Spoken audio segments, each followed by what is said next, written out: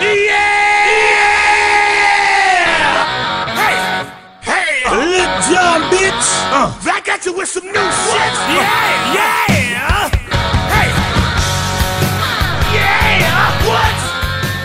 Yeah. What's happening? Hello, everybody. Welcome to episode number 9 of the NFP podcast presented by 3D Entertainment. The NFP podcast is brought to you by Sneaky Weasel Lager and Hey Y'all Southern Iced Tea, the official alcohol sponsor of the show. What's up, everybody? We're back. It's been a week, lots of topics, a lot on the go. Start by introducing my co-host today, Mr. Jason Davidson. Jason, how is it? Not bad there, Tanner Byrne. How you doing, man? I'm good, man. Trying to stay warm. Same as you. Isn't that the truth? Whew. Hit a cold streak. It's brisk. Yep. You certainly would not want to be putting your tongue on the flagpole today. That's no shit. Over the last 4 days. It takes a lot for schools and businesses to shut down in northern Saskatchewan, especially after everything's been fucking shut down because of COVID. And it's minus 46 or something here with the wind chill. So everything is shut down. Everybody's in their houses, listening to the houses crack and bang and settle with crazy weather. Yeah. So yeah. Son, what was that? And I'm just not much. Just Mother Nature letting us know that we are her bitch. Yeah, that's no shit. But yeah, so we finished up last weekend. The PBR was in Arcadia, Florida. A lot of news, a lot of drama there. Well, speaking of warming up, your Twitter was hot. What was going on there? Oh man, well, you know how it is. I'm a bull rider, right? Originally, now I'm fighting bulls, and I couldn't keep up with what was happening this weekend. So I was trying to just be a representation maybe for the fans or for other people that were trying to figure out what was going on. Because I knew if I didn't understand what was going on, nobody else was going to probably understand what was going on. Well, I'm not going to lie. I've got a couple lines on the red phone here that I can usually reach out on. And there was a lot of real uncertainty with what was going on. But anyway, I think it's all sorted out now. I see we're going back to some of the same rules and points and whatnot from last season. So I think it should work in the riders' benefit. Like you said on one of the previous pods, this sport is the only one that punishes you for being good. Yeah, exactly. Yeah. So for those that don't really know what was going on, the riders and the high ups of PBR obviously were in disagreement about the way that the point system was working, and it's all kept very under wraps, and everybody's really scared to talk about. But I mean, fuck, that's big news. Any other sport, you'd have reporters and everybody, and well, there'd be a lockout. There'd be a lockout. Well, if we're talking about hockey, right? So, when we have concerns with our players, we don't go to the league. We go to the NHL Players Association. I have a handful of people in that office in Toronto that, depending on what the situation is who you call or text or email, right? So we have that at our disposal. That's just something I don't take it for granted, but comparing the two, we do take it for granted because we have those resources. And a lot of these guys don't. They have agents, but the agents got no say. They don't have any say in what goes on with the day-to-day operations in the PBR office. So, it'd be interesting. I'm glad they figured it out, though. And a lot of people probably wouldn't even realize that anything went down. So yeah, exactly. That's kind of for me, the frustration that I had wasn't necessarily the point system in itself. The frustration I had was for the guys, man. I've been in that locker room. I know how those meetings go between the high ups and the riders. And the one thing that's gone away that needs to come back is what the sport was originally made for. It was made for the bull riders, and you look back on the guys that started it. If they showed up every weekend and they had somebody or a group telling them how to act, what they're supposed to do, and just bad babying them, There's no fucking way that they would stand for it. They would do what they did in the first place and start their own association. You know what I mean? So for the guys, I feel for them, and it's good to see that they're standing up for themselves. It's got to get back to those guys, to the riders, to the players. Your most important aspect of the sport, your athletes, need to be taken care of, need to be front and center of decisions and what's happening. Yeah. And there's always times when I've been in those meetings as well, when you'll be trying to get a point across and somebody will fucking put their hand up and say something stupid. And then instantly they just throw every opinion away that the riders have. Right. And it's a long old story. It dates back a long time, but you know, you talk about the Players Association, you talk about the unions, and it's not about these guys making more money. It's not a bunch of spoiled athletes that are wanting more money. We don't make a bunch of money riding bulls. We make good money if you're doing really good at it. That's not what this is. It's wanting transparency. It's wanting communication. It's wanting not to just be told where, when, how to do it, show up every weekend with no rule changes, don't know what's happening, when it's happening, and just supposed to, expect to just follow everything and just stand in your lane and not say a word about it. So what happened, I think, as the outside guy looking in, they changed the point system for the fifth or sixth time. Could you imagine the NHL every 5 or 6 or 3 or 4 seasons changing the way that you win a game? Could you imagine what those hockey players would say? Well, I know how much deliberation went into changing the divisions due to COVID. We had, you can't cross the border. So that wasn't an easy decision, Yeah. And it was the only decision that they could make, basically, But it wasn't just done like that. It wasn't. It took a lot of. They don't like change. It's no different than the stickers on the helmets, sponsor stickers on the players' helmets. That was just not Gary Bettman's style. He just doesn't want that. But hey, we're in a different world today. Yeah, definitely. But Tanner, you saying that we're in a bit of a unique situation here in Canada. Did you attend the rider meeting last year? 2 years ago at the 19 finals? Yeah, in Saskatoon. Yeah. Yep. And that's something I wanted to do. And I think we sat down for a couple hours there, the top guys, everybody showed up, which was great. And we just discussed stuff. Like, I wanted to hear what they had to say and what they thought of these formats, these ideas.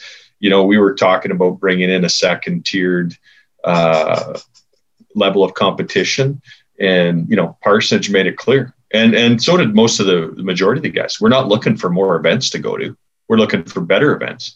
Well, that was an easy decision. I squashed the whole plan on that second tier right then. It didn't make sense to these guys. Who's it going to make sense to? Because these are the guys I'm trying to appease and make happy, which I think for the first time in the last decade and a half, for sure, we actually have bull riders on our side. Yeah. We are here in Canada. Fuck no question. Transparency, I think we went in the right position. Yeah, you got the people in Canada is doing it the right way, 100%. And don't get me wrong on this. I am not shit talking the PBR or anything in such matter. I have the utmost respect. I'm talking as a fan, just from the outside looking in. Right, I owe my career, everything, to the PBR, and there's no other way and path that I would want to go, and still no path that I'd want to be in.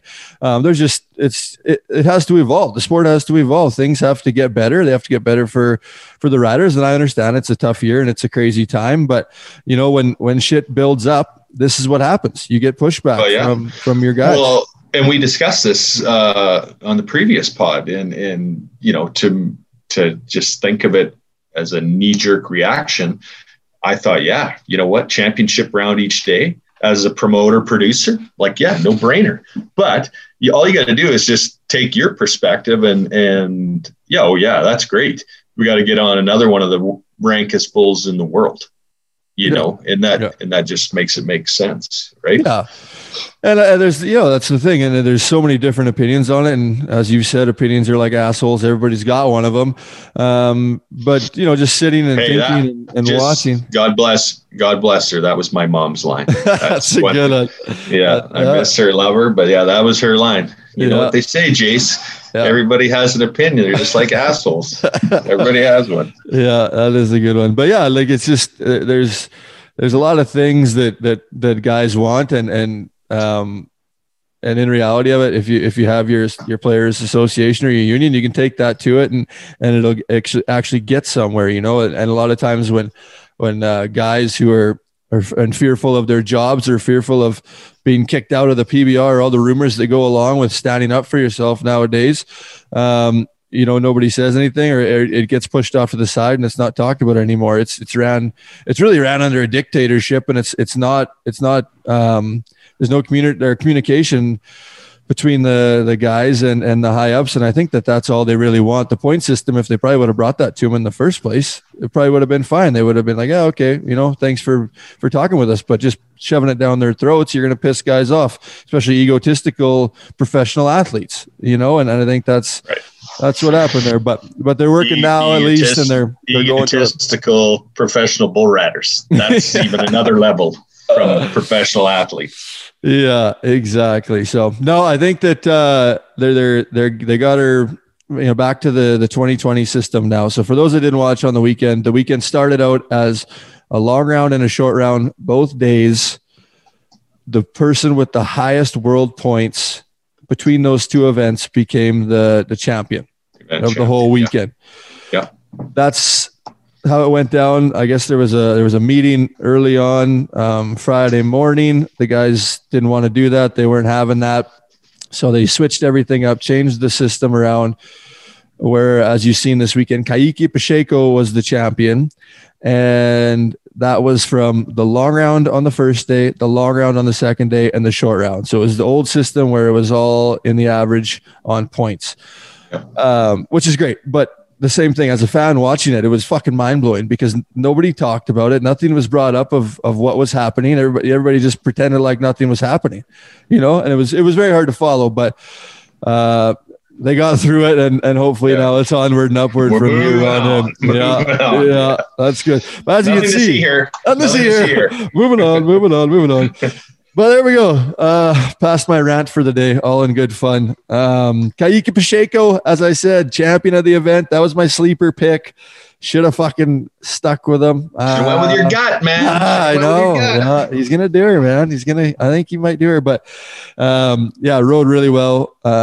Rode Bill the Butcher as an airtime son in the short round. He was the only guy to ride 3 of his bulls. So really, really showed up and stepped out. 0 time of Paradigm Bull Company came out with the top bull honors. One thing I wanted to touch on with the bulls, the Canadian bulls, JW Hart was there again, and actually Jeremy Walker, Paradigm Bull Company, looks like he acquired, or I don't know how it's working, but he's got some of Flying High's, got some of Lauren High's bulls down there. Yeah, those bulls fired, eh? Oh, yeah, bucked. And same as the bulls that came from Nance and Vold there that J-Dub's got too. He had what's the good one that was in the short round? Canadian Mist. Canadian Mist was really good again. Oz was good. Vertigo? No. Is Vertigo there? No, it wasn't him. I can't remember. I'm blanking on it now. But yeah, he was in the short round. They were 90 on him, or in the 12 round, they were 90 on him, and then he threw a guy off in the short round. So Canadian bulls are looking good, man. Canada. Also, Marcelo Periva, once again, probably butchered the fucking shit out of that one, but he won. Honest effort right there. Honest effort at it. Went for it.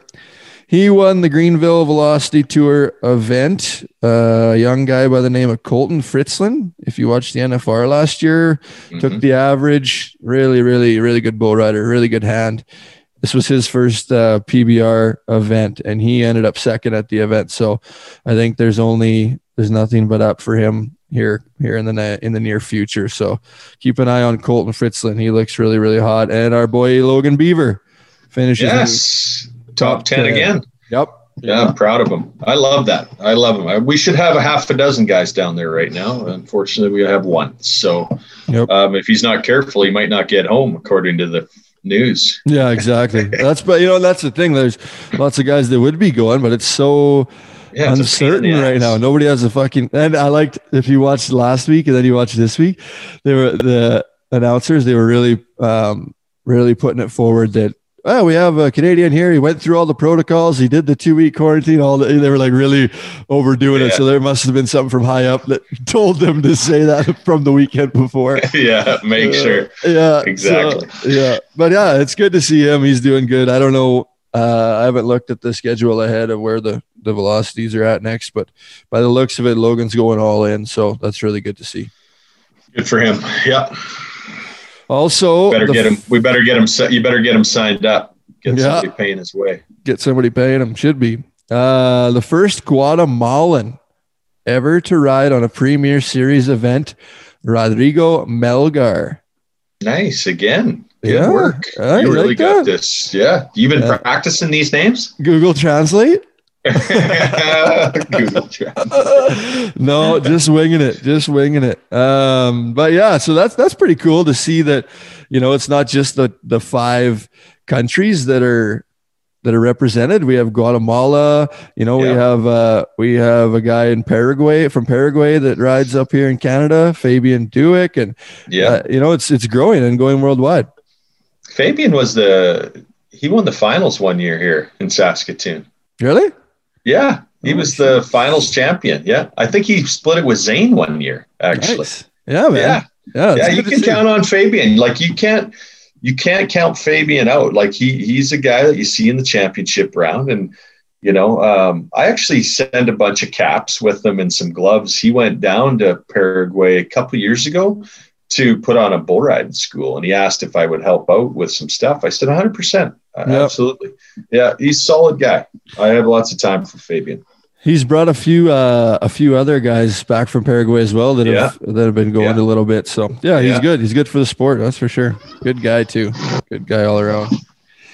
Well, let's get into the ad read. Let's do it. Let's roll. Go for it. Hey, y'all, Southern Iced Tea. Hey, y'all, Southern Iced Teas. Our tea is always served iced and hard. This vodka-based iced tea is brewed with genuine black tea and lightly sweetened. Enjoy a Hey, y'all, Southern Iced Tea while taking in the main bull riding event or sipping a cold one on the porch. Hey, y'all, Southern Iced Teas, the official refreshment beverage of the NFP podcast. Cheers. And are good. Cheers. More cheers. More beers. Let's do it. I'm still waiting for you to ship mine down. Yeah, I know. I've been hogging it. It's too good. It's too good to share. That's good. In other sports, Tom Brady back to the Super Bowl. Wow, that guy is. Bet against that guy. Him and Gronk, man. I'm obviously cheering for him now. You have to, right?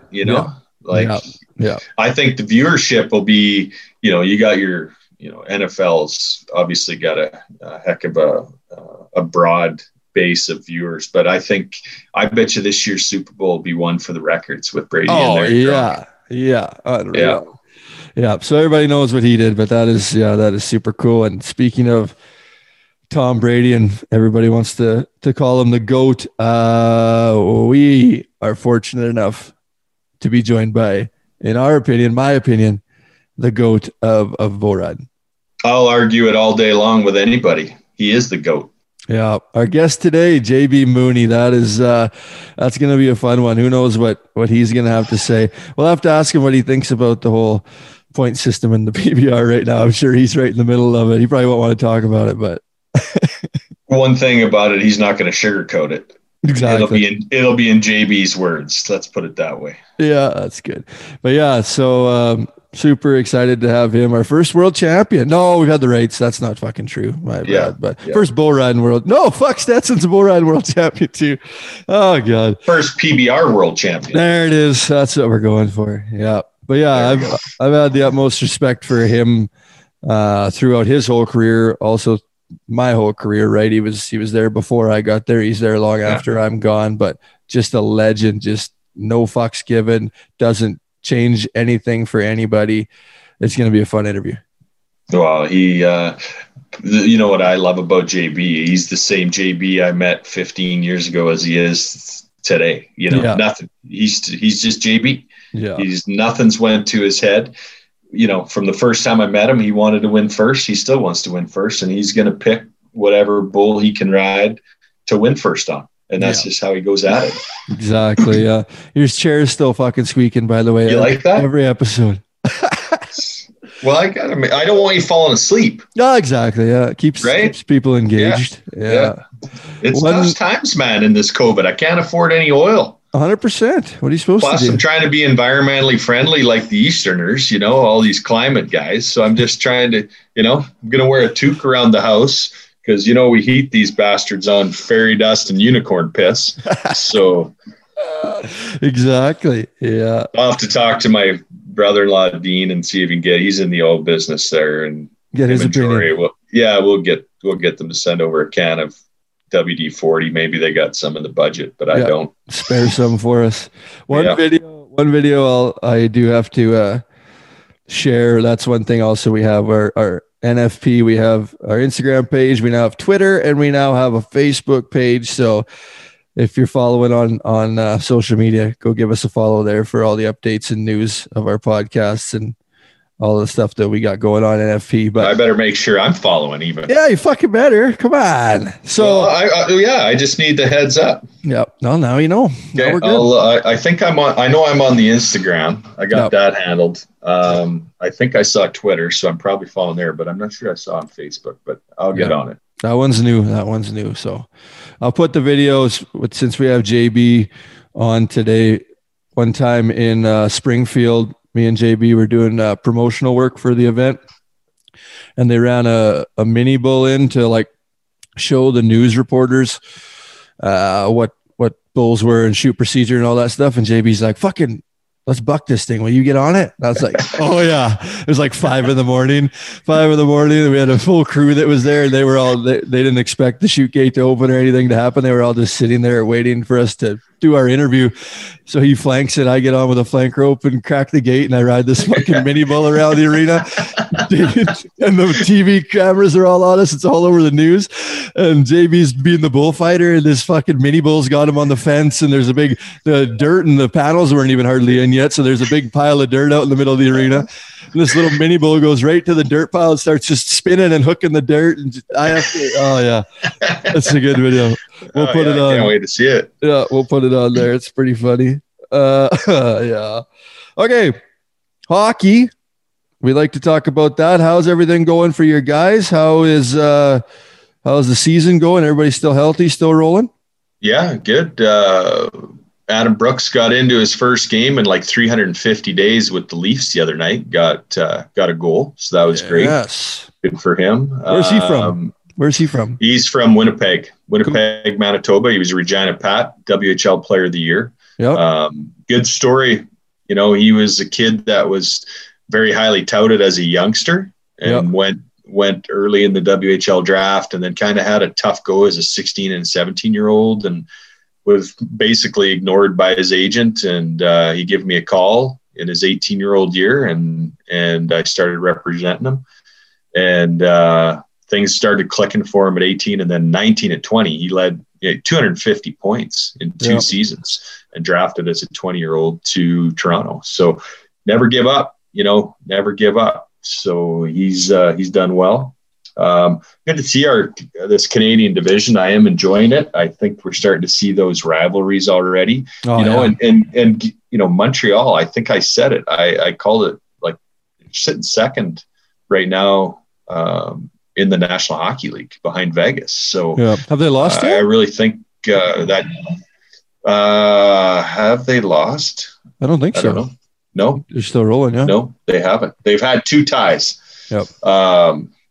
In 6 games. So that 1-2 punch on the back end of net with Price and Allen is going to prove to be a real good move that Bergevin made in the offseason. I really think that. Yeah, that's badass. I seen some of your young guys, Nolan Allen, and I don't know if there was any more of them, but they Drew Englot. Yeah, top prospects coming up. Yeah, out of the Western Leagues. So, I talk to those kids once a week. They're just wanting to, have you heard anything? And I'm like, no, I haven't heard anything either, guys, but they're trying. So we'll see what happens here. Yep, that's good. What about Bear? They got him rolling still? Has he been sat or is he still playing? No, he's playing. He's where he's supposed to be, on the blue line. Yeah. You know, actually, him and Nurse right now, analytically, are up there as the top pairing in the National Hockey League right now at +7. Oh, badass. Plus minus. So, yeah, I don't think we'll see that happen again. Knock on wood here, but they're matched up. I think they're in Winnipeg tonight. We're Tuesday today, right? Yeah, this is Tuesday. Yep. Tuesday, 6th? 26th. Yeah, wow. This will come out the 28th. This will be out Thursday the 28th. And this is our 9th. Is this our 9th podcast, you said? Yeah, bro. Rolling. 9. Yeah. Ooh. Yeah. Wow. Been getting good. People have been enjoying it. It's good to hear the feedback and everybody reaching out. So yeah, it's good. Yeah, I always have to ask you because I don't know even where you see all that stuff. I'm not that techie, but you've been doing a good job on it. So the fans are enjoying what we're giving. Yeah. Yep. No, that's good. And we like to hear the feedback, good or bad. So everybody, you reach out, let us know what you want to hear, who you want to hear from. We've had some pretty awesome guests. It's pretty easy to get some likes when you got guys like Yates and Wing and Killer Kaminsky and whatnot, right? The heaters. This one should be all right. Too. Yeah. Oh man, JB doesn't hold nothing back. So I can't wait to get an interview with him and see what he has to say, how much longer he's going to go, and some wild stories. I don't think he's shared a lot of his career in different podcasts, but I don't think he's ever shared any of his real wild stories from his younger days or all the fun stuff that we like to talk about. So hopefully we get some of that out of him. We'll see.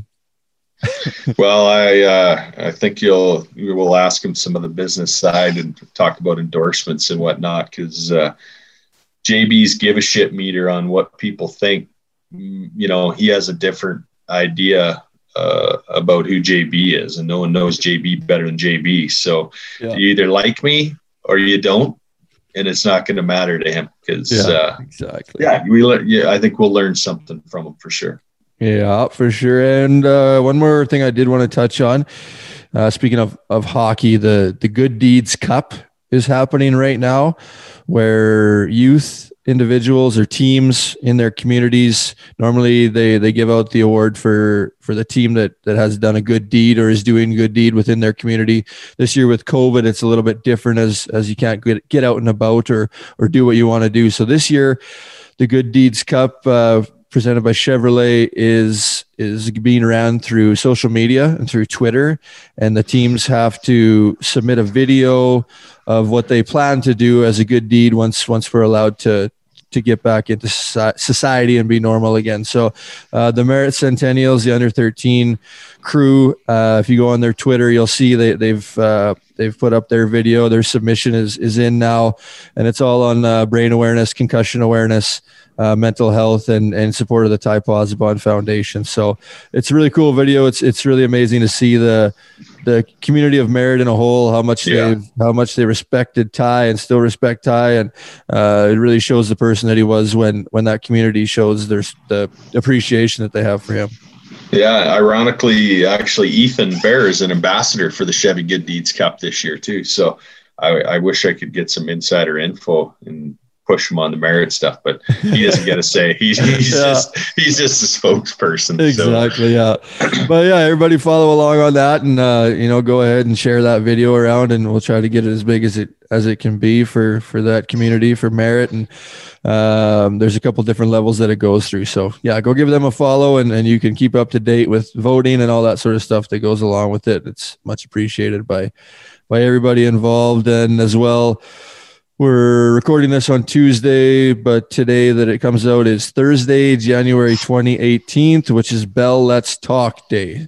A big day for everybody, and that deals with mental health, which in my opinion is everybody in this world at some point or another. You're going to deal with some sort of mental health. So Bell Let's Talk, Bell donates a portion of the funds for every retweet and share through social media, and it's really blown up into a really big thing where they've raised millions of dollars for mental health advocacy groups, and that's something that obviously hits deep with us, with Jason, with Ty, 100%. and the community, and like I said, it's not just because of situations that happen. Everybody at some point in their life deals with mental health, and you have good days and you have bad days. So it's something that needs to be talked about and obviously put to the forefront that if you need help, don't be afraid to reach out and ask for it. Yeah, well, I've made a living dealing with bull riders, so I've needed help right from day one, Tanner. That's exactly right.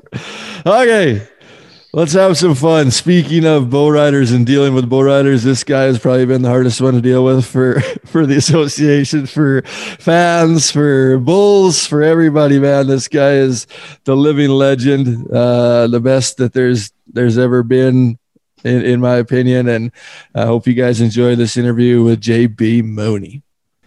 I was born in the wild, raised in a cave. Riding spinning bulls is all I crave. Busting out windows, tearing down doors, taking out virgins, bringing back horse. Daddy was hung as a horse thief. My mom was burned as a witch. I got 14 sisters work in a whorehouse, and me, I'm a bull riding son of a bitch.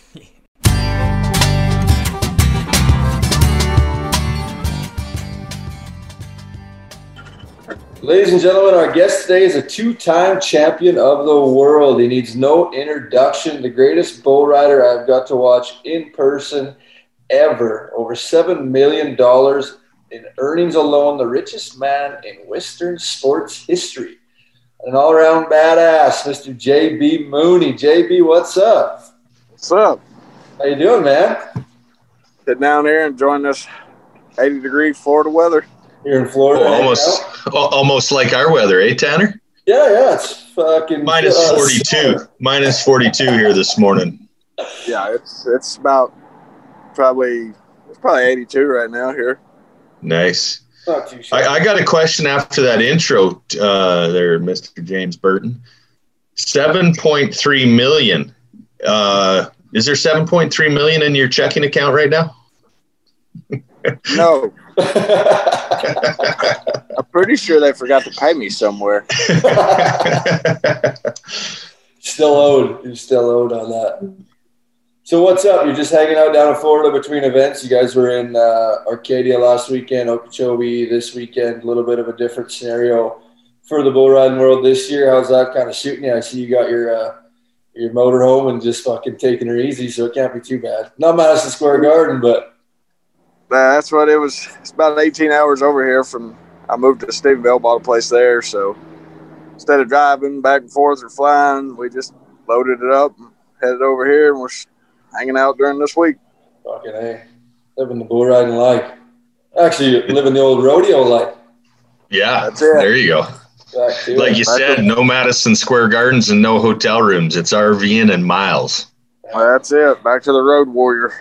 Back to the roots.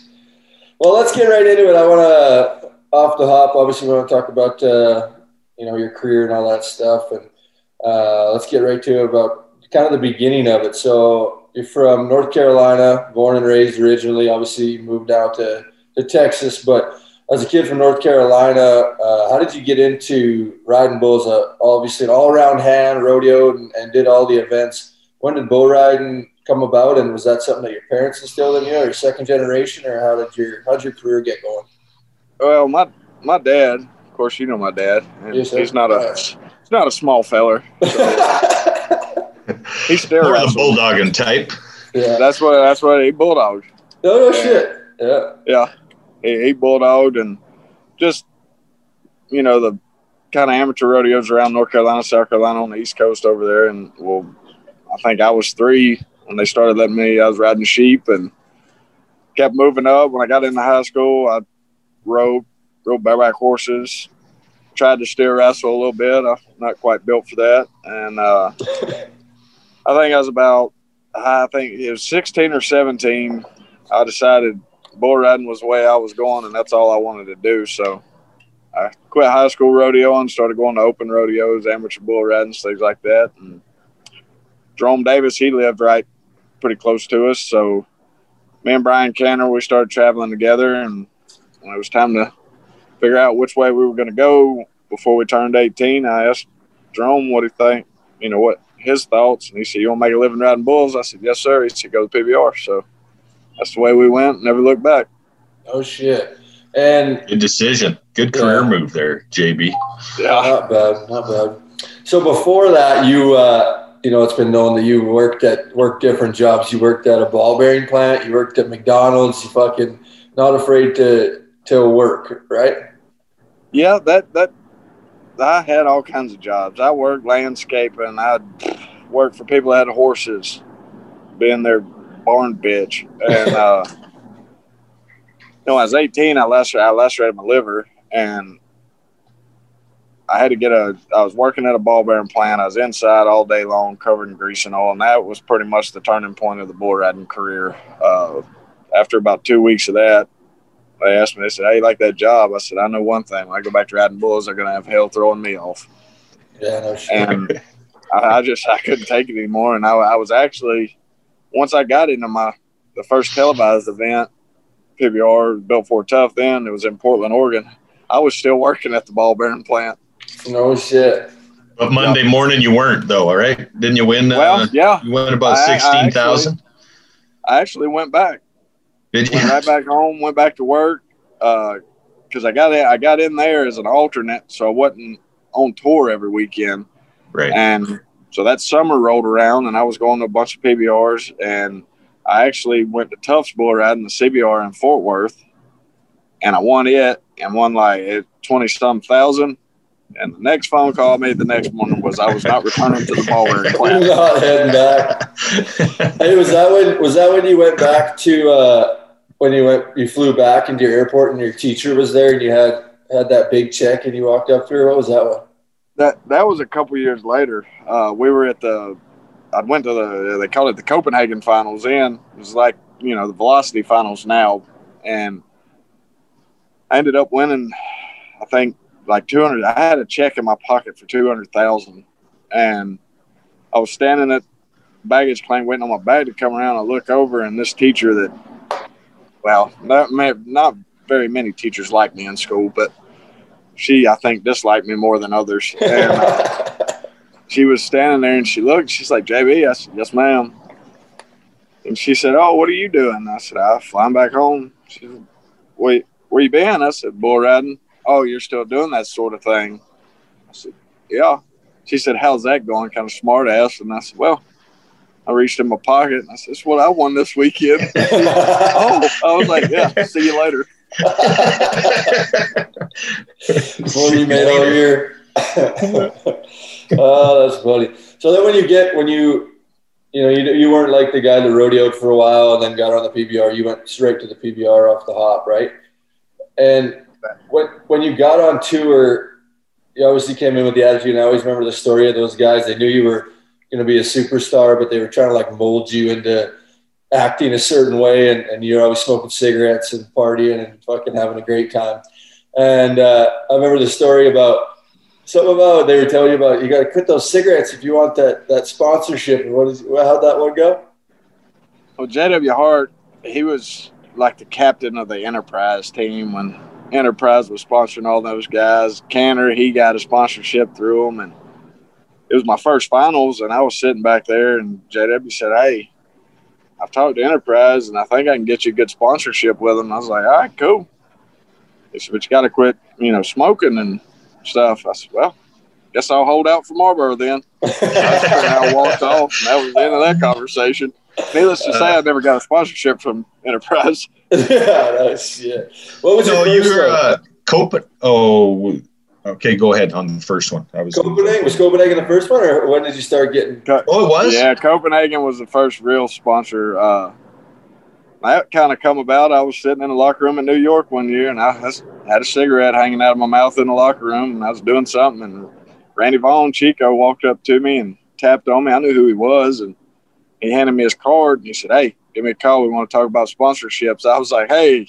He said, "Yeah." And I held that cigarette up, and he goes, "We can work around it." I said, "All right, as long as that's out there on the table." Deal. Yeah, we can make it work. I was like, "Cool." So, JB, in all those years, Tanner's working with me now with some of these Canadian guys, and we're in the agent business. So over the years, obviously most brands want to be on the number one guy, which that's what you are. And in my opinion, I think the greatest of all time. But through all the years, we've seen you have different looks, and we know how that works. Sponsors change from year to year. Budgets are this, budgets are that. But have you noticed a difference over I guess we're going to get into economics here a little bit, or have you been pretty consistent on your value, for your whole professional career since that Copenhagen deal?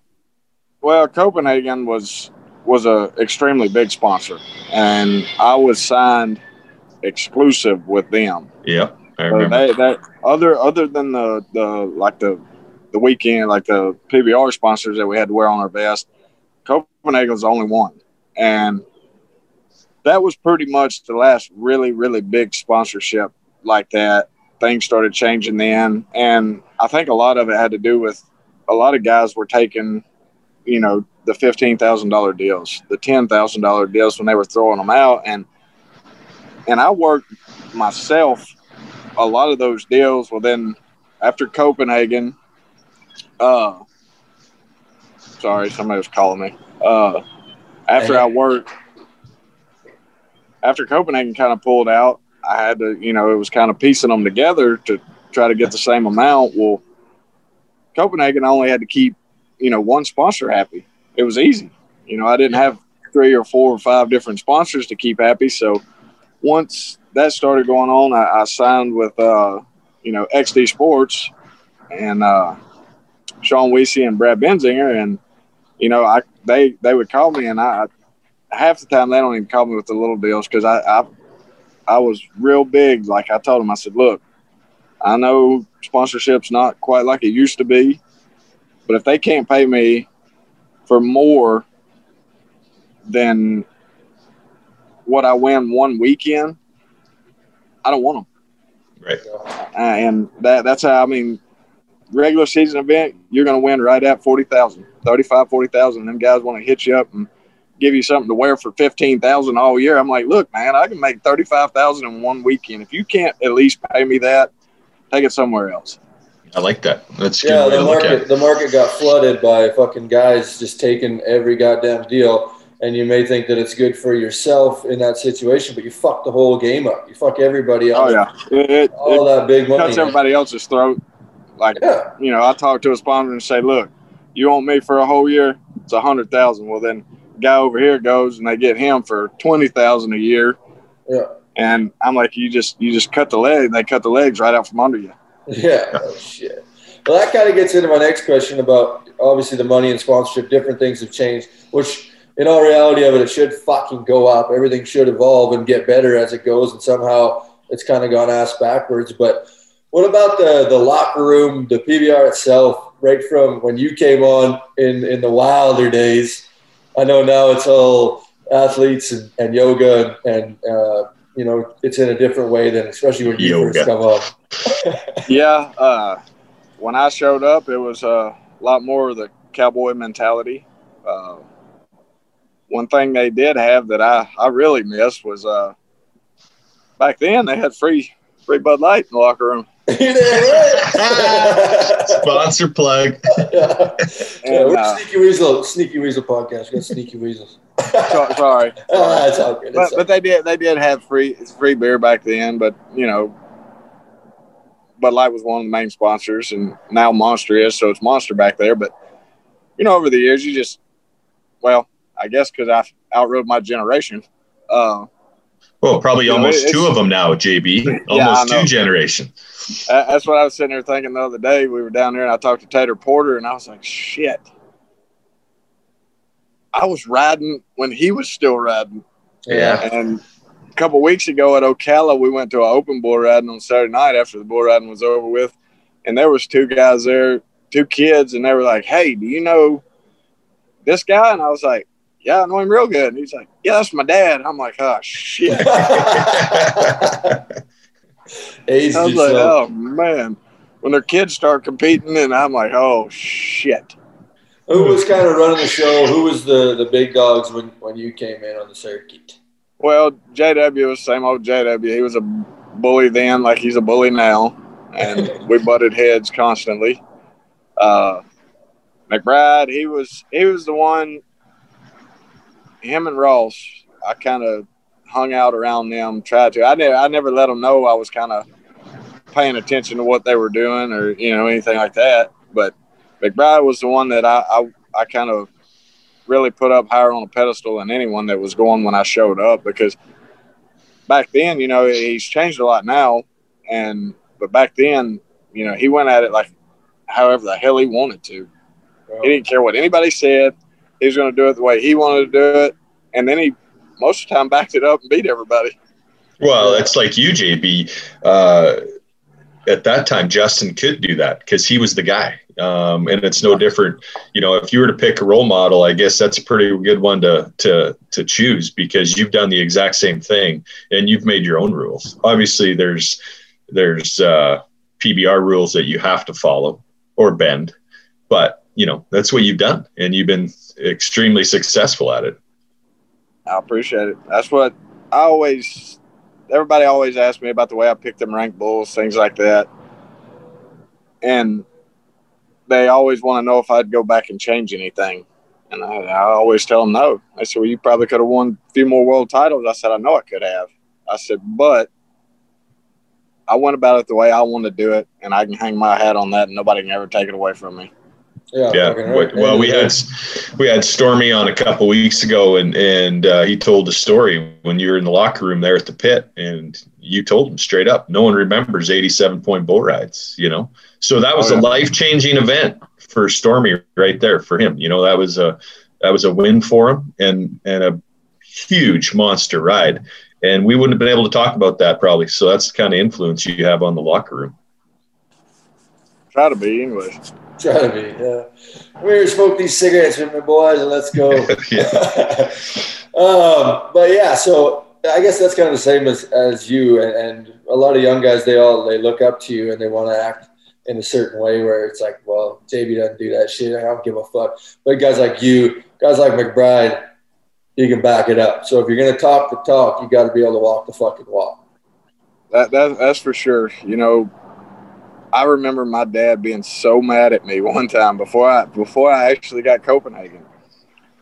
U.S. Army did an interview with me and talking about sponsorships and all that jive, and I did it. And a couple weeks later, they come back. Mike Lee was sponsored by him, a couple of other guys. Well, I kind of asked that guy at the event. I was like, "Hey, did y'all just decide to go with somebody else, or what's the deal?" And he looked at me. He said, "Yeah." And to be honest with you, the reason we did is we didn't want to sponsor you because of what you do after the event.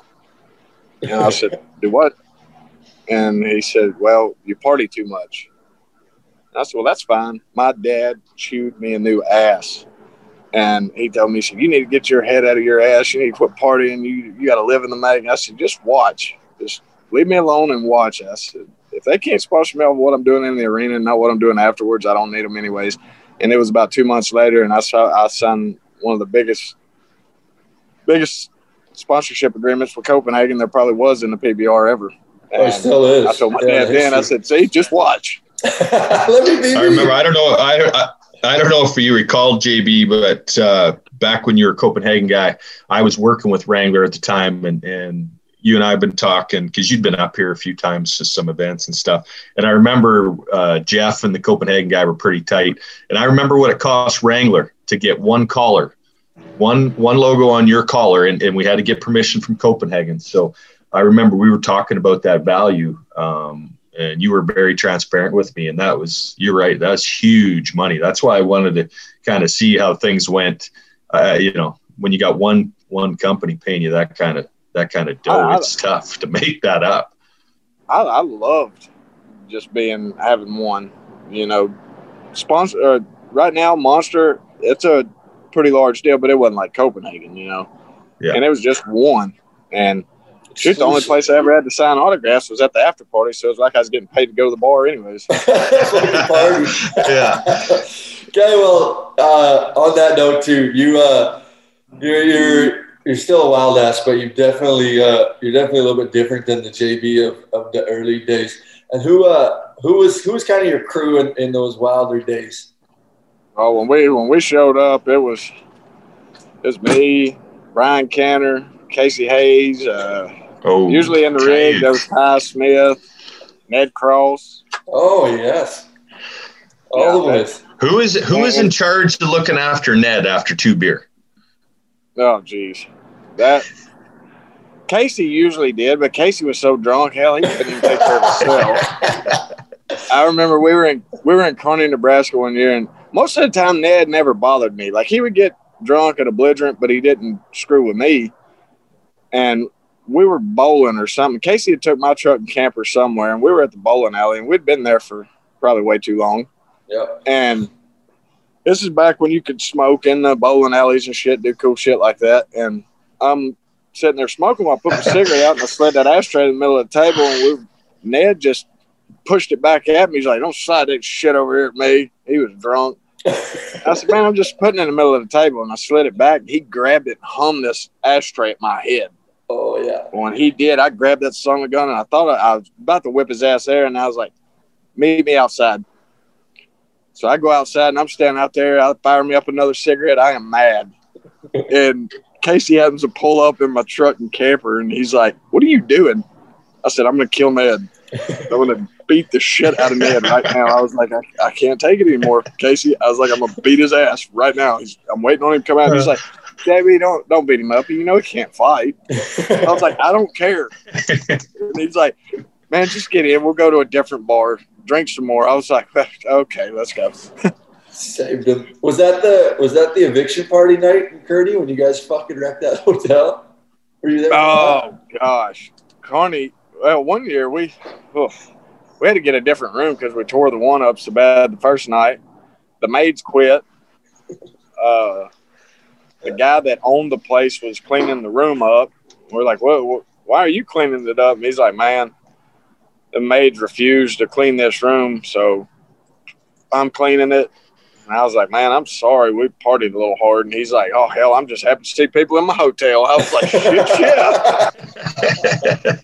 That's awesome. What about, speaking of Yote, that time you guys all went to Alaska. Remember the PBR had an event in Alaska? I think they hauled the bulls over on like a barge or something to get them over there. Yep. Thomas Taylor. Yeah, they did. Crew. They went up the coast. Yeah, and there's yep. I mean, we could do a whole podcast on that Alaska trip by the sounds of it. All the different guys have different stories, but I like the one with Yote. I think it was Cantor, the fire extinguisher. Can you fill us in on that? And Bart, well, it was Yote, Bart Miller, me, and Kyle. Cantor didn't go with us. Oh, okay. Cantor wasn't there. Rooming together was me, Bart Miller, Yote, and Kyle Cudmore from Oklahoma. And I'll tell you, after them 2 weeks in Alaska never wanted to ever have a bull riding ever again. And so after Casey's incident, I got banned from, because the room was in my name, and I got banned from the Puffin Inn in Anchorage, Alaska for life. The Puffin Inn. Casey get drunk, and Casey had pissed the bed, and so I think he hadn't pissed the bed yet, but Cudmore had pissed the bed. So like me and Bart were in one bed, Cudmore's in the other. We already had to flip the mattress over because he had pissed it already, and Casey had went and got drunk by himself or something or somebody, and he comes back. Well, he didn't have a room key. Well, hell, we're all in there passed out. So he just kicks the damn door in, and there was a fire extinguisher right beside our room. Well, I guess he thought it was a good idea. He got it out, walked in there, and he held it about 6 inches away from Bart's face, and I mean, sprayed the shit out of him. Oh, I wake up. What a way to wake up. I wake up to Bart puking, Casey laughing, and there's that much of that damn gray dust shit all over everything in that room. All over me, my hat, I mean, everything. And I was like, son of a bitch. And it wasn't long. Here come the manager, and JB got banned from the Puffin Inn for life. For life.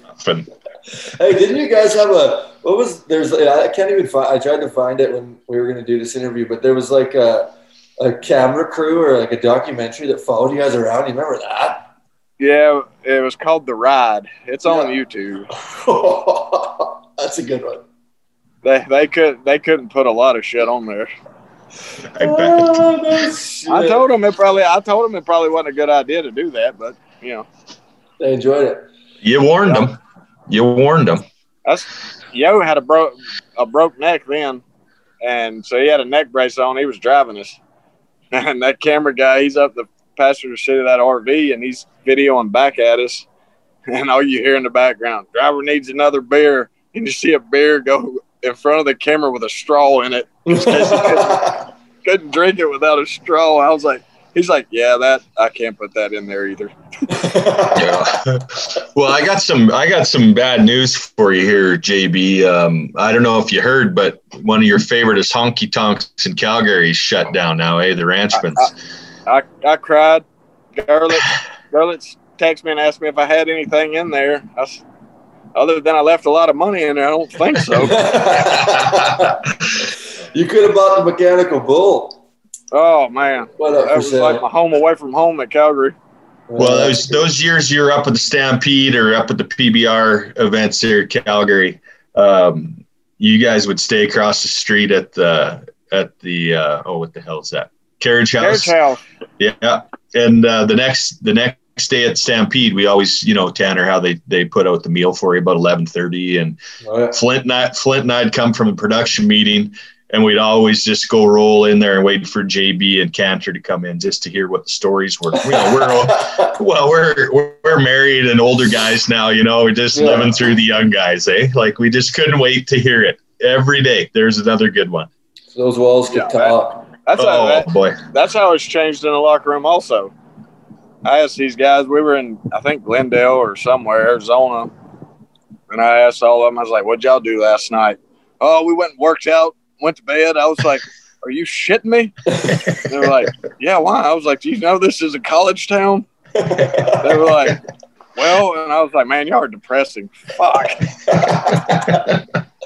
That's good. Speaking of Calgary, that's where you're big. Well, you've had fucking tons of big injuries, but a real big one recently with your shoulder went down, almost killed you off. Remember I did that interview and you were giving me shit because I was talking so nice about you, and you're like, "Oh fuck, thanks for you're such a nice guy." I was like, "Fuck, I thought you died, bro. Fuck, I was trying to be nice." But is it still bugging you? Is that shoulder back to normal now, or what's it feel like to you?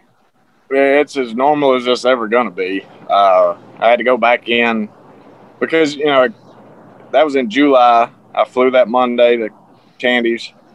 Took 6.5 hours, put it back together, put a screw, 13 anchors in it. Told me it'd be about 6-8 months before I could ride again. Well, about 3.5, 4 months later, I was at the finals. So I probably went ahead and started tearing it back up then. And 2019, about the summer, I told him, I said, don't really hurt, but it don't feel right. So he messed with it, and he said, I think you tore your rotator cuff again. I was like, you got to be shitting me. He said, no. And I kind of told him, I was like, well, I thought you put enough anchors in that son of a bitch to hold. And he said, you make it through the finals. I said, all right. So get to the finals. I end up getting wadded up on my damn shoulder at the Velocity finals. Well, then the first round at Vegas, and the buck and shoot, my shoulder come out.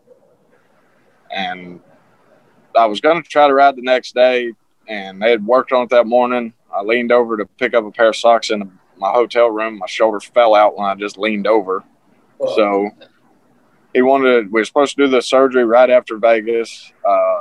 He wanted to send me for another MRI when I got home. He called me after that. He said, it's going to be after Christmas or the first of the year before I can do that surgery. I said, why so long? Hell, I broke my shoulder blade. Oh, shit. So he wanted that healed first before he cut on you? Yeah, he wanted the break to heal before he would do the surgery. So I ended up doing the surgery on January the 8th of last year, the day before my birthday. And since then, it's 100 times better than it was before that last surgery. But it's still, it's 75% motion in it. Like when I raise it up over my head and stuff, and the strength, you can tell when I go to pick something up, it's not as strong as it once was. But it's probably my fault. I'm not real big on the rehabbing part. No way. Yeah. But it obviously feels different riding. No, not really. I can get it up over my head where I used to. You know, before that second surgery, I couldn't. Yeah. And that messed with me a lot, really bad, because I was always one that I used my free arm to pretty much do everything. And taking it away, I had to completely change my riding style, and it was hell. And once I got it, after that second surgery he did, I mean, I can raise it up over my head. I can make that move over my head, and it's way better than it was. Yeah. Obviously rode last year, or was it this year? One of your bigger rides was when you rode riding solo, Gordon McCoy's. Obviously, arm looks great there. What do you think? I think that bull's going to be in the running. That's my pick. That's why I'm bringing it up. We have a little bet going on here. I think that's my pick for the bull of the year this year. Yeah, no, that's what I told him the other day when they marked him 46 and 47. I said, hell, I rode him in Guthrie, and they damn marked me like 86. That's good. Okay, what about your bullfighting gig now? If you follow your social media, that's your main fucking go-to right now is you got a bullfighting game. What's going on there? Yeah, Luke Kaufman, Chad Ellison, two guys I grew up with. Luke and another boy from North Carolina started the UBF, Ultimate Bullfights. Oh, shit. I don't even know when it was. It was probably when I first got on tour. They were doing them over there in North Carolina because I had some half-bloods that I would buck, and I had a couple full-bloods that I'd buck. And when they'd want to get a hooking too bad and not bucking, we'd rotate them back and forth, and they'd fight them. And they called me, and they were like, hey, we're thinking about starting the UBF back up. You want to partner with us? I was like, absolutely. Let's do it. And Samantha, my wife, her uncle, Quattro, he lights out fighting bulls. He's got more fighting bulls than any one human being should own in one place. So it worked out both ways. I had shoulder surgery, couldn't go ride, so I was hauling fighting bulls. Looking for something to do. Yeah, and that's what, if you're ever wanting to feel that adrenaline rush from riding bulls, just haul fighting bulls for a while. Back pens. Yeah, because it damn sure keeps you on your toes. Yeah, oh shit. Especially with one wing and a sling. Yeah, that's how usually if I'm able to go to the events we put on, that's how it works. Luke, he does the announcing. He's up front. He takes care of all that. Me and Chad were in the back pens, loading, sorting, and pinning. So did you guys grow up together? Or how do you guys? Oh yeah. Yeah, like from the early days. I've got a picture that I think Luke might have made it. It was from about 6 years ago. Me and him at a bar standing side by side. He was singing, and he split the screen, and the other picture is us from when we were about 2 years old. No together. shit. Oh, no kidding. Yeah, his dad rode bareback horses. His mom ran barrels at those amateur rodeos my dad went to. So our parents were always friends. So we grew up knowing each other. Forever. Did you guys? We use Luke up here too. He's another. He's got dual citizenship with us, in our opinion. So he's a good guy to have around. He's pretty handy at what he does. Are all the songs true? Yeah, he's real good. Do you guys live through all those songs that he's writing? If nobody's seen them, they're on YouTube. Oh man, there's some that you can't find anywhere that are pretty good too. I imagine. You guys all like hung around that area, right? Bart Miller and Cantor. You guys had like a house or something that you guys all lived in. Yeah. Well, Bart and them, they would come live with me. Brian, he lived up towards Jerome, but I mean, we were out there where everybody hung out. Boyce Knox, he hauled bulls for Tom Teague for a long time, and he built a bunkhouse and put a single wide in by his arena. And they had a Thursday night bull riding every Thursday night, and if we were at home, that's where we were at. And you talk about one of the rankest open bull ridings you ever go to on a Thursday night. Yeah, I remember Jordan Hupp came over there and stayed with somebody around Drones for a couple of weeks. He entered that bull riding twice. He had bones one week, and I'm a gangster the next. He goes, no wonder you sons of bitches ride so good. This is what you practice on. 500 at an open deal. Oh, that's funny. Jordan Huff. Do you talk to him much anymore? There's another good guy we used to see once in a while. Yeah, I hadn't talked to him in a long time. I don't know what he's doing. I stay in touch. I talk to Bart. Canner, he'll call me every once in a while. He's landscaping. Is he? He called me a while back wanting to put a ski trip together, like all the old school guys, Willingham, everybody wanted to go skiing. And they were talking about doing it this past weekend. And I told him, I was like, man, I got to go to Arcadia, and it's Jagger's birthday. So I was like, I don't believe I'm going to make that one. Oh, shit. Jagger, how old's Jagger? 1? He turned 2 Saturday. Oh. Did things change when you, started having kids? Obviously, you had your little girl earlier on, and now Jagger. In your life in bull riding, did it change your mindset towards things, having kids? It did at first. I put a lot more pressure on myself because it wasn't just me. I was taken care of. Whether I bucked off or not, that was always on me. And then, when Bella came around, I started putting a lot more pressure on myself to ride and win and make money. And I was riding like shit. And I finally realized, I was like, look, you can't, you got to have the same mindset. And once you crawl off in that bucket chute, nothing else matters but riding. So as soon as I went back to doing that, the light switch flipped and I was back on. Yeah, and that was probably around that first world title, right? 2013 was your first world championship. What changed, do you think, to fucking just click into place? Because you win the last, like, fucking 6 events or something? You were unstoppable, went into the finals, rode all your bulls. What changed in that time just became something that, that run is unheard of and probably will never happen again? I won Calgary that year too. Yeah. I hadn't been on anything since the PBR took a break. That was the first time in my career I took the summer off. I broke a bunch of ribs right before the summer, was beat up pretty bad, and all them guys were wanting to go on summer run, and I told them, I said, no, I'm staying around the house. And so I stayed around the house, and I decided I had a bunch of bulls at that time, and I decided my family had a bunch of farmland, and nobody was doing anything with it. Well, I decided I was going to bale all the hay on it by myself. And I learned a lot more about hay equipment than I ever wanted to know. I won Calgary, and when I come back off that break, I went to kicking ass. Somebody said, why are you riding so good? I said, that way I can buy hay and I don't ever have to bale it ever again. I've told multiple young guys, they're like, man, I'm like, go get a job. And they're like, what are you talking about? I'm like, go work your ass off. That'll make you appreciate this riding bulls for a living.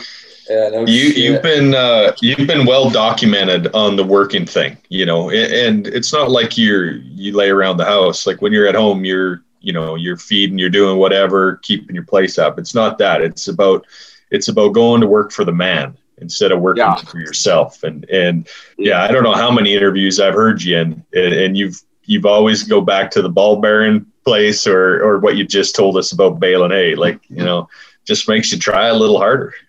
Yeah. It makes you appreciate that 8 seconds worth of work that you get paid 30, 40 grand for. Oh, shit. And instead of having to work from daylight till dark and not getting paid shit. Yeah. So that finals, was that like obviously a dream come true?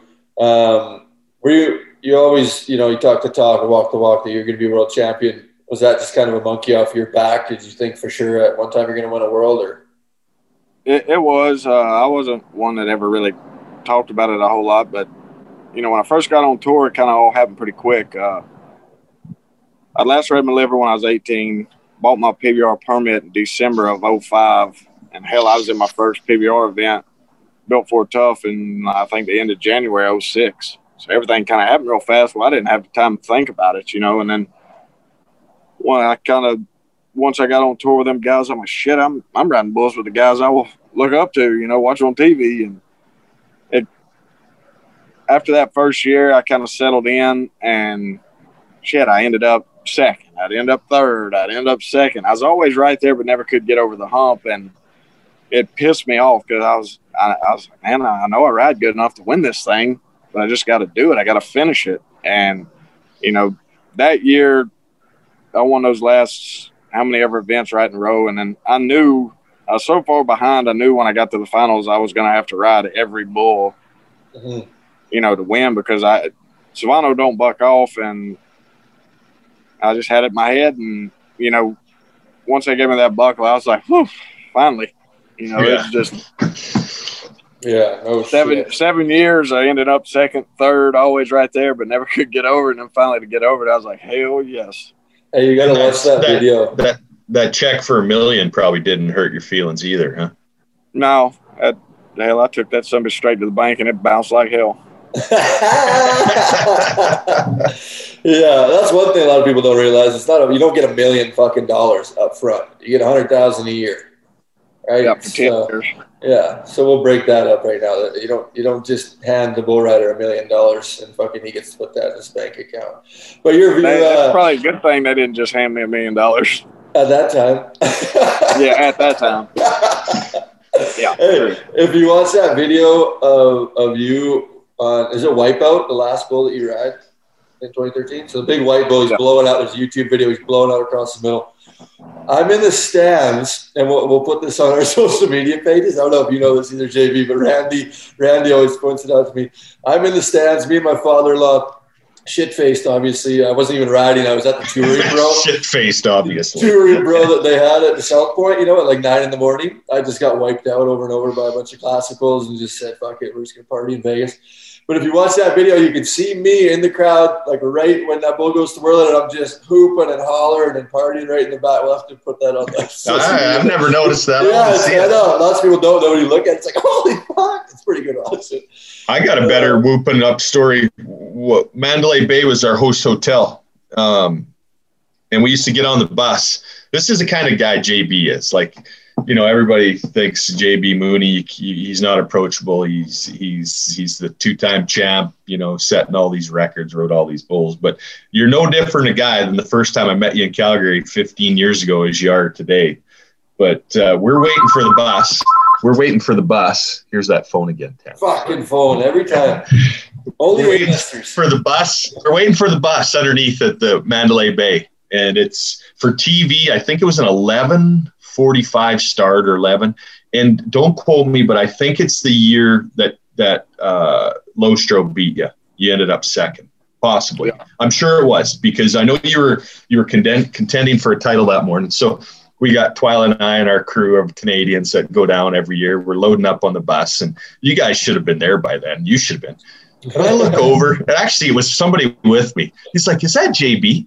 He's over having a Michelob and a Marlboro over at the smoking side waiting. And he gets on the bus with us and goes to the Thomas and Mack. And I'm like, that's the guy right there. That's JB Mooney. That's just how he rolls. That's about how I went about my whole career. As long as I don't put a whole lot of thought in it, I usually ride pretty good. So yeah, you don't ever change no matter what. And if I want to sit there and have a beer before I go, that's what I do. Get your minor, get your mixture right. Stormy said that too. And we know Michelob Lights, they're light. That's a breakfast beer anyway. Yeah. Like in Canada, we give that to our infants. They drink Michelob Ultras up here. That first year me and Kenner came to the Canadian finals up there, I was like, man, this is awesome. He's like, what? I was like, we can actually use our IDs to get in the bar. That's good. What about one that always stands out for me? Well, for a few different reasons that we'll get into, but Sioux Falls, the total highest of highs and the lowest of lows with Pearl Harbor. That day you rode Pearl Harbor, you were 95. I don't know what you were, a whole shit pile of points. One of the best rides there's ever been. And your hand was all numb. Walk us through that one. Oh, I've had a bad elbow for a long time, and I get pretty bad. Like, I hate wearing braces. Like, I can't stand it. And so I get to where I think it feels pretty good, and I'll quit wearing that damn elbow brace. Well, then one will snatch on me pretty damn hard, and my arm locks up, goes numb and shit for, a few days. And so that bull I had, he'd snatched me in a bucket chute pretty hard, and then I had Pearl Harbor, and I just added a lot more rosin on that son of a gun, and it was pretty good because Jeremy Walker, he's a shit talking son of a gun. So anytime I draw one of his, I try a little extra harder, I guess. you know, riding him, everybody thought he was going to be like the next Bushwhacker, unrideable, things like that. And I was 10 foot tall and bulletproof after that one. And a year later, the son of a bitch breaks my back, same place. That's what I was going to say. Fast forward a year later. Yeah. Same place, same bull, same whatever situation, and breaks your back. And I always tell this story because we were obviously having a good time that weekend. And I said it was all fucking fun and games until JB broke his back. Yeah. That's what somebody said. Somebody said, "Did you know your back was broke?" I said, "Yeah, I knew." As soon as I walked out of the arena, Tanny's like, "You all right?" I was like, "No, my fucking back's broke." And he's like, "How you know?" I said, "Because I was laying on the back of my head looking at my own nuts." Yeah. That's supposed to be done that way. Hey, what about Sioux Falls? This is another good one. And I was talking to a few different guys trying to figure out some funny stories about you. What about Sioux Falls as well when you bit Proctor on the cheek? Oh, God. We're good now. You know, he was married to my half-sister, and there's a bunch of family bullshit. And we got into it right outside the host hotels. And I may or may not have been drinking a little bit. And we kind of tied into one another, and I flipped him over, busted his head on the concrete. And when we were down, I may or may not have called him a puss. And he said something back. I can't remember what he said to me, but it pissed me off really bad, and I bit him on the face. It was all fun and games until somebody gets bit. In the face, yeah. I remember Shorty was there, and Shorty was like being the ref, and he had his shoes off for some reason, and all the fucking fans were out there. And, the Brazilians called me Pit Bull for a long time after that. Well, and then wasn't there an incident with Frank? Was that later? Well, that was over the ex-wife. Right. See, notice how this is always over women. All these arguments are over girls, huh? Yeah, that one made me a lot more nervous than the first one. Yeah. He cornered me up, and I was like, I'm going to die. Yeah. Put the real fear into you. What about we talked about it, but you always probably cost you a lot of money, you said, but you always picked the rankest bull in the pen. Always, no matter what. I remember at the finals, you rode Bruiser, you won the round, you had first pick. The next day was the hard pen or the rank pen. Anybody else would have walked up and picked something, maybe they could be 85 to 90 on. No, you picked airtime. And I remember it just blowing my mind. I obviously didn't have that same mindset as you. I wasn't near the level that you were at riding, but I remember sitting there like, what the fuck? Did he first pick? He just picked airtime, right? But everybody else is like, thank you. Exactly. The guys from the Buck Off times from 30 to 35 are just like, thanks, JB. Yeah, but you always did that. Yeah, it was.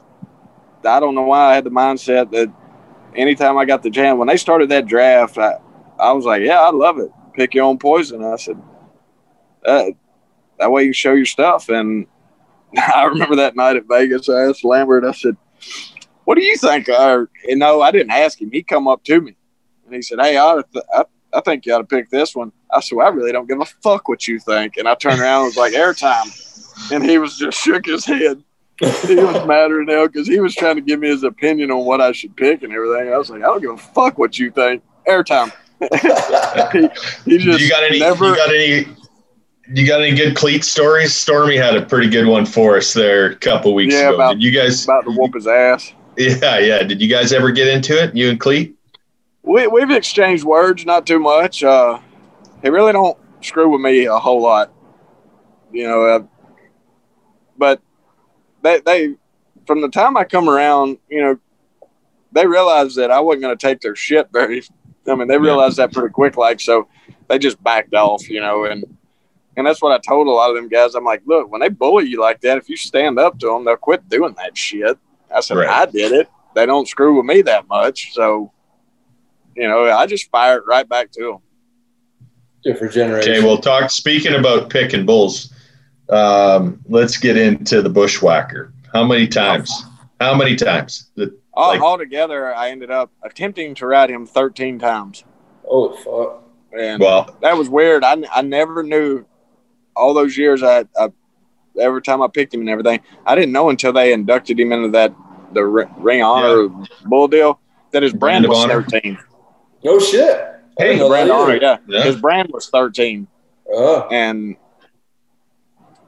a lot of times I picked him in the draft situation, and then a couple times, like in Louisiana, they had a bull riding, whatever they call it now, velocity challenge or whatever it was in, and long round, short round each night. High man got the opportunity to get on Bushwhacker for a $5,000 bonus. Well, guess who was the damn high man both nights? Such a great opportunity, right? PBR does for that. $5,000. PBR does that every time. You're going to get the opportunity as the best. You get to fucking get your ass killed off for the fans. Yeah, that he jerked me down like the second jump the first day, smoked me in the chin, split my chin wide open. The next day, I'm the high man. The last kid out could have beat me. He falls off, and they're like, JB, I was like, I know, run the son of a bitch in there. And I rode him like 7.5 seconds that night. I was so freaking mad. Is that when the lights went out? No, that was in Decatur. And that was another deal. Like, Ben had won the long round. I won second. Ben had got hurt, Jones. Yeah. So I'm first pick. They had all the bulls up in a cup or whatever in a hat. I go up there and I dig around with that son of a bitch and I pull that chip out and I'm like, you got to be shitting me.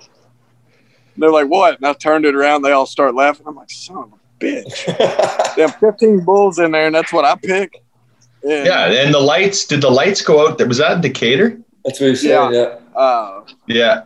That's what I was the last guy out, so they're jamming this thing out. And I took my wrap. I usually call for him sitting back there by the flank. And when I took my wrap, I nodded. When I hit my rope, he left out of there in that first jump, breaker flipped, and it was completely dark. And first thought that run through my head was, hell, I can't ride him in a lit up arena. Now I'm tied to some bitch in the dark.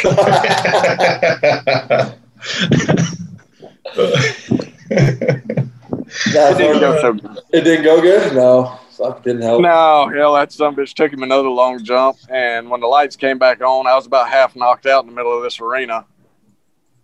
Did you ever get on after Tulsa? You rode him in Tulsa.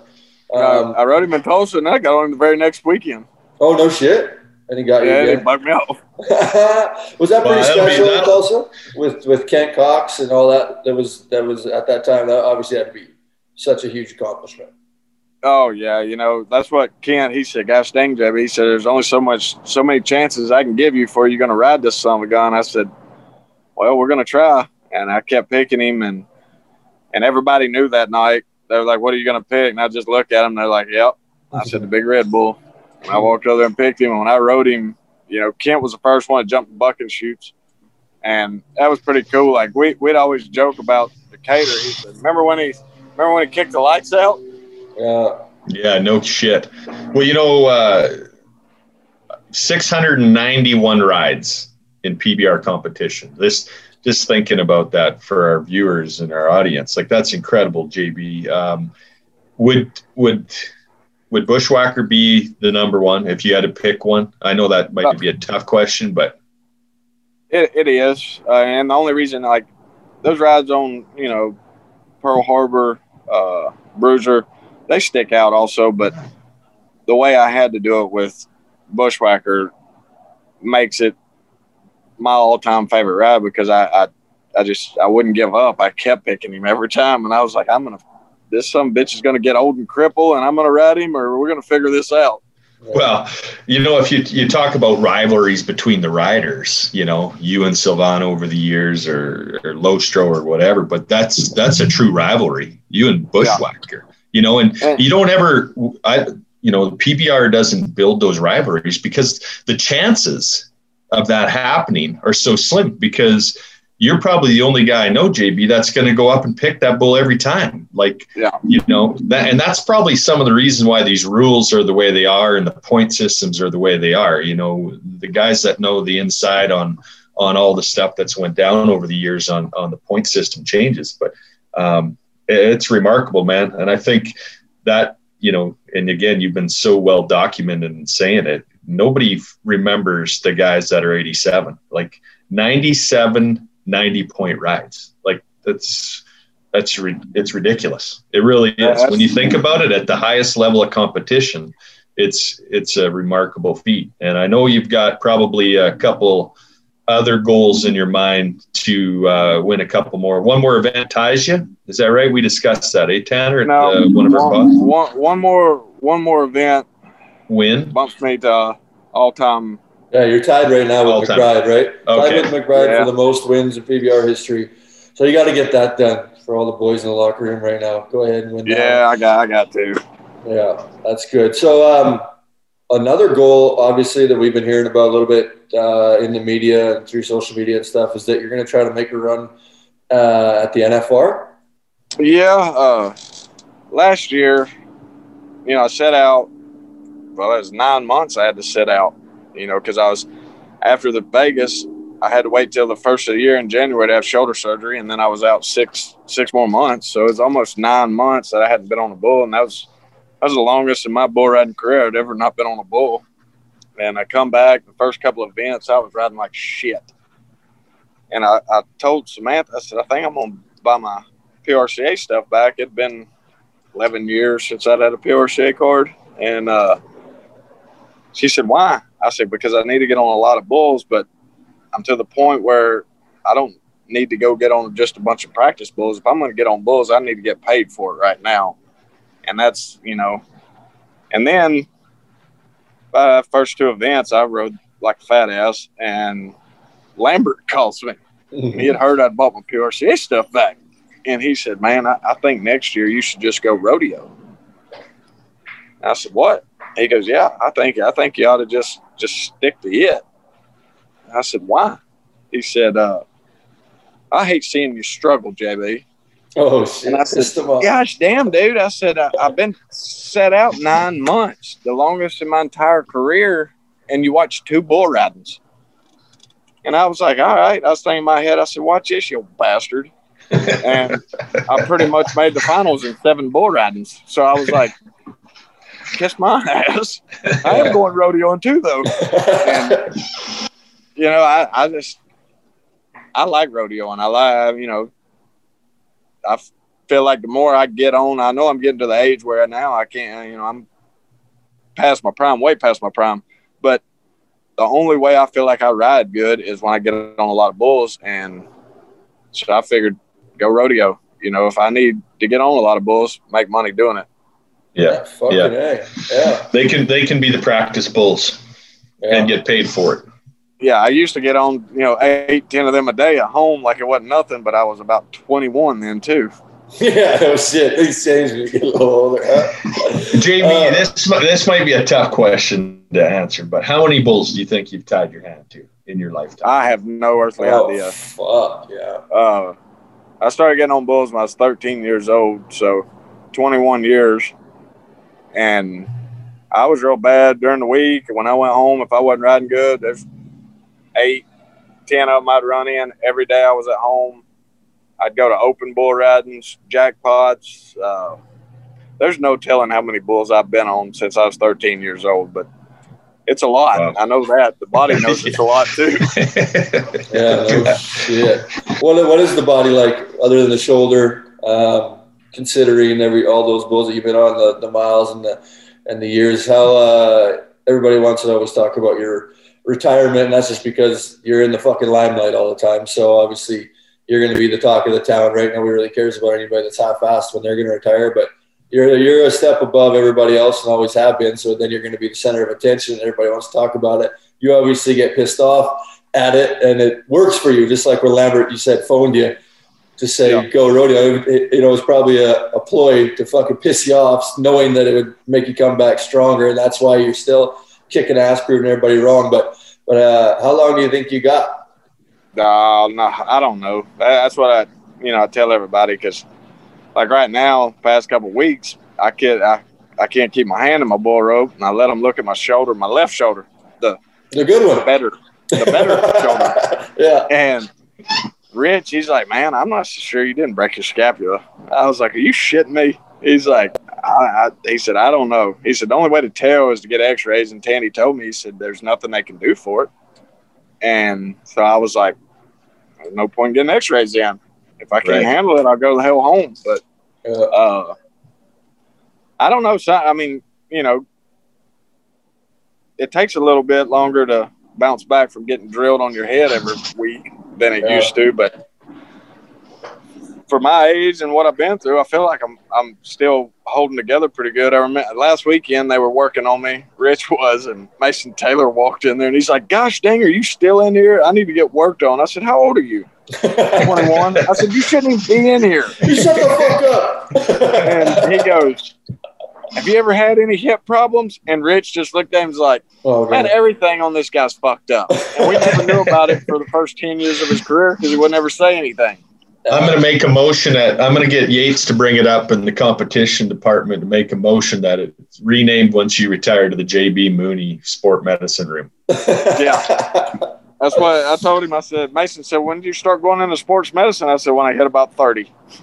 Yeah, no shit. Oh, that's good. So how about this? You make a deal with us when you do call a retirement. We'll break it on here. Give it to us first. All right, that'll work. I'll do it. I know you got lots left to do because you need to win at least.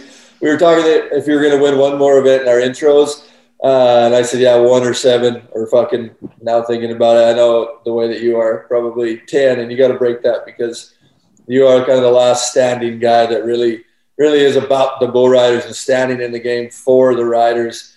What the PBR was originally made for is making, less bulls, more money, kicking ass and riding the best bulls in the world, and that's what you've always done.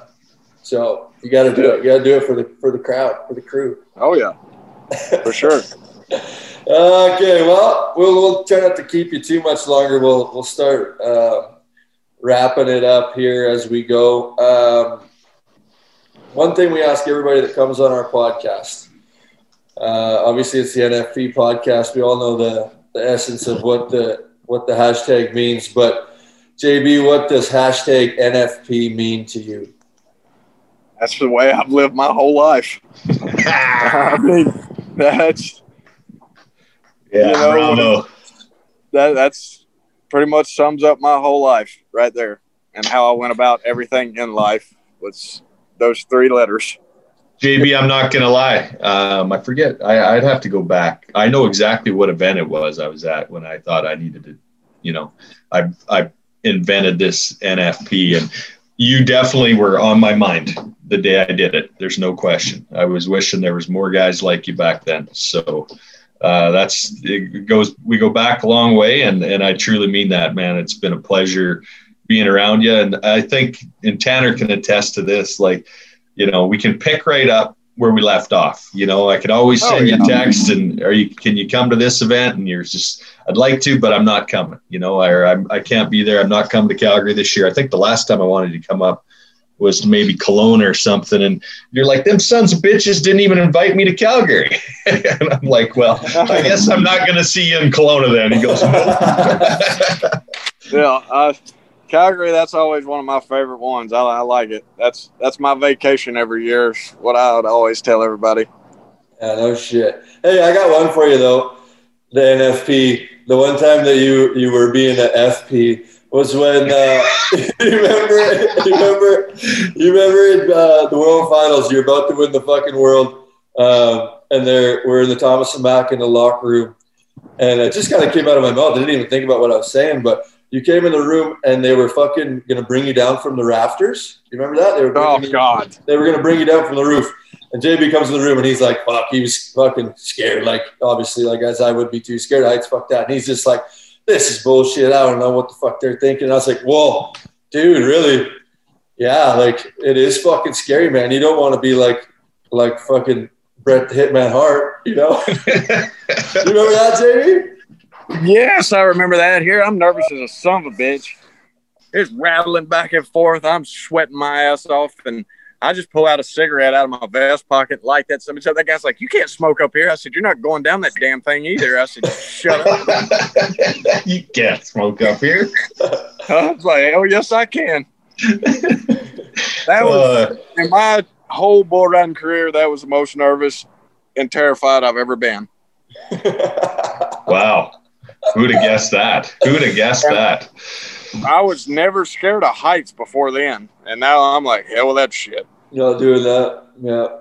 Well, I'm glad I didn't jinx you and you were able to land it, not fall. Yeah, I know they dropped that bar on my head too. That's good. All right, cool, man. Well, we appreciate your time sitting down with us. We wish you the best of luck. Yeah, some more wins. Couple more wins, buddy. Couple more wins. We're going to. We'll finish it out right. Finish it up good. Okay, well, we'll be watching you this weekend in Okeechobee, Florida, and hopefully you got a bunch more years in us, because us, as well as everybody that's listening and watches along, is you're a fan favorite, and you stand up for what you believe in. You do what's fucking right every time that you will show up anywhere. So we appreciate you having you on this podcast. Appreciate it. Y'all have a good one. Sounds good, brother. Thanks, Bart. See y'all. Appreciate it, pal. In the USA.